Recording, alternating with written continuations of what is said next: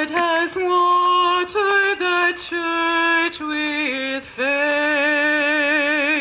O holy martyrs, pray for our souls. They were human torches, dismembered and prodded with spears. Your blood has watered the church with faith.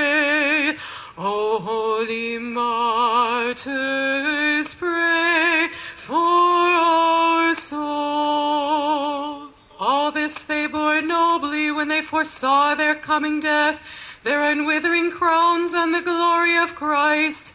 As favored ones they pray for our souls. Your blood has watered the church with faith. O holy martyrs, pray for our souls. See it? You see the cloud? If you don't, you need to look with the eyes of your heart. You see it? See over there? There's Gideon, Barak, Samson, Jephthah, David, Jonathan, Daniel, Ezekiel,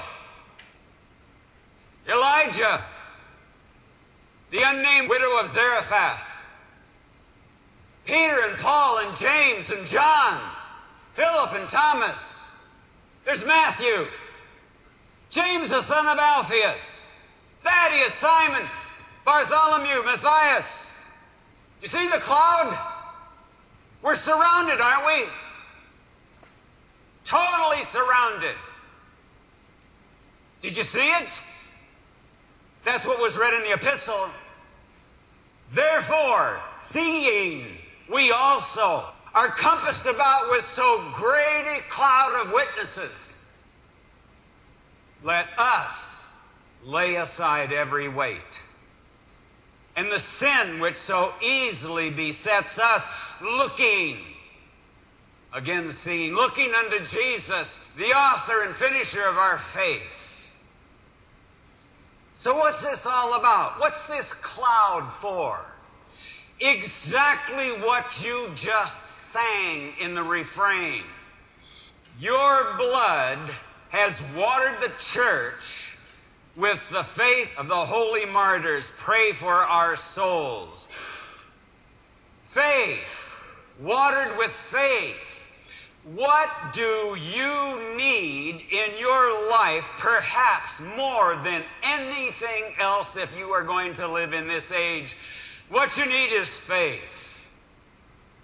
Every one of you wants faith. I want faith. I want more faith. You want more faith. You pray for more faith. You wish you had more faith.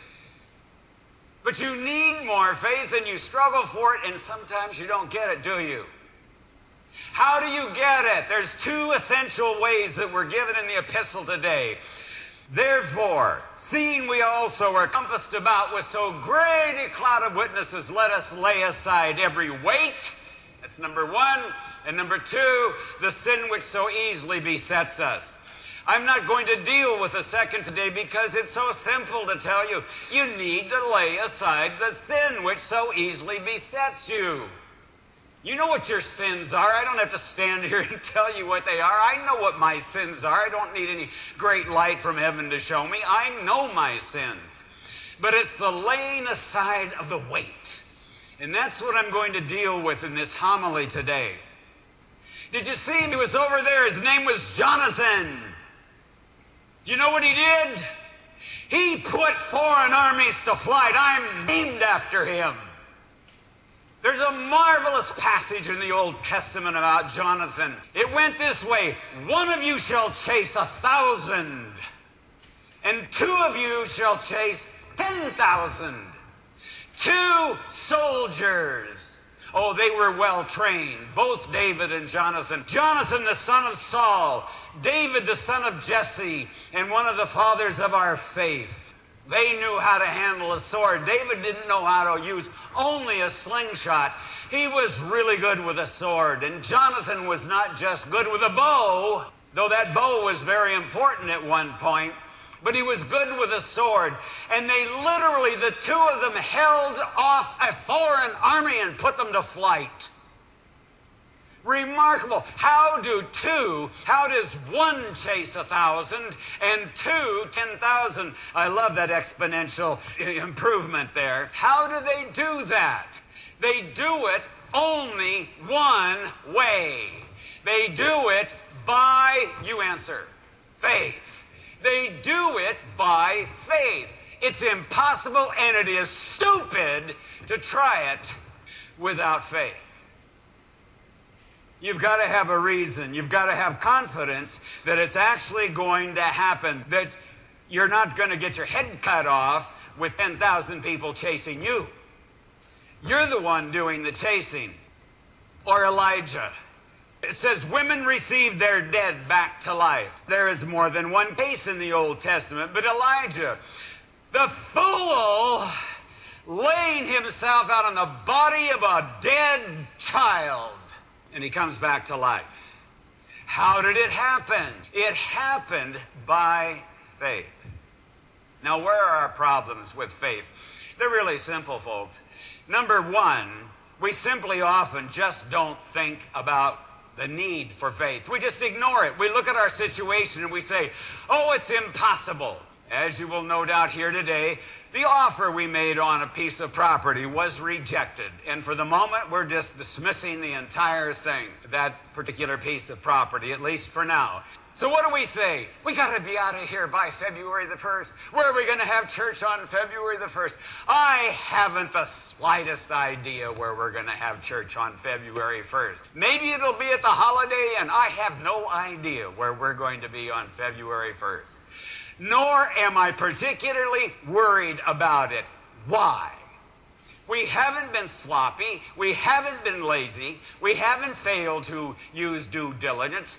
We have done what we need to do. Now what are we going to do? What we're going to do is we're going to weep. Oh, Lord, we don't have any place to go. We're going to get to February 1st, and there's no place. We're going to give, our church is going to die. No one will come back. Oh, woe, woe, woe is me. Well, that's what we tend to do, isn't it? How many times in your life have you been faced with circumstances that you thought were absolutely impossible? Well, many. And what do we do when we get there? You know, usually we do one of three things. One's okay, one's really bad, and the third is what we need. One is we just scrap really hard. That's good. One is we moan and groan and wonder how we could be treated so badly and why has God abandoned us? He obviously doesn't care. You ever gotten into that mode?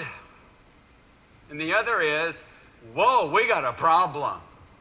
We have got a serious, major problem, and I'm not going to deny the fact that we've got a problem. But we're going to do something about the problem. Number one, we're going to do whatever we know how to do. But number two, we're going to have faith that God's going to help us. For example, do you believe God cares about St. Anthony? Well, of course. Do you believe he wants us to have a place to worship? Well, of course. You've got to be, that's dumb to even ask the question. Well then, so what's going to happen? I haven't a clue. But in my heart, I'm absolutely peaceful. Now we're going to work. We're going to do everything we know how to do. But we're not going to moan and groan and say, those dirty guys, they misled us, because they did. And God will take care of them. They're going to have to stand before the great dread judgment seat of Christ, and the Lord's going to say, you told those people you do this for that, and you didn't. Now that's really a bad thing because you touched my church, and I don't like that. Well, that's their problem. May God have mercy on their souls. I mean it. But it's not just the issue of a church. It's our whole lives. The woman with her dead son. Oh, do I like that one. There she is. Her child is dead. She is destitute. She is absolutely poverty-stricken. She has absolutely no hope. She is going to die, and her child does die, and there's nothing left. And folks, she didn't have a whole lot of faith, but she had enough faith to share what she had with the prophet. And because she shared what she had with the prophet and demonstrated her faith that way, not only did she have plenty to eat. You remember the widow's cruse? Her little bottle of oil? Well, it just kept day after day. Even though it was used, it kept coming back miraculously. So there's the miracle there, and then her child is raised from the dead. Or one of my favorite characters, perhaps my favorite Old Testament character, Daniel. You heard in the epistle, stop the mouths of lions. And you see him in there in the lion's den. There's Daniel down in the lion's den. He's supposed to be eaten alive. And here are the lions in there, and here's Daniel. And Daniel says, hold it, guys. You're not supposed to eat me. This is just, God put me here, and God put you here, you poor blessed lions. Only problem with you is you're going to go away hungry today, because you're not going to have me to eat. I don't know what you're going to eat, but it's not going to be me. And Daniel escapes the mouths of the lions. Now, people, when you are in a lion's den, and there are lions ready to eat you, do you know what is going to happen? You are going to be eaten. That is what is going to happen. Unless there is some faith. Now, I would suggest that you don't take lessons on lion wrestling. I really don't think that's good preparation for a lion's den. I think the lions probably have figured out lion wrestling a long time ago on the part of humans. You won't make it at that. But when you find yourself, and in Daniel's case, for God's sake, that's why he was in the lion's den, Daniel got down there and he exercised faith, or, as you heard in the epistle, escaped from the fire. Shadrach, Meshach, and Abednego. I wish all of you knew every one of these stories. Honestly, I knew all those stories by the time I was 12. I knew them backwards and forwards and inside and out. And so when I hear the epistle read, I know every one of them. Shadrach, Meshach, and Abednego. Shadrach, Meshach, and Abednego, are you going to worship the golden image that I have set up? No. Well, then you're going to burn in a fiery furnace. And what God is able to deliver you out of my hand? Be it known unto you, O king, we will not fall down and worship your gods, nor will we worship the golden image which you have set up. So, there. Okay, in you go. And the men who threw them in perished, because the flame was so hot.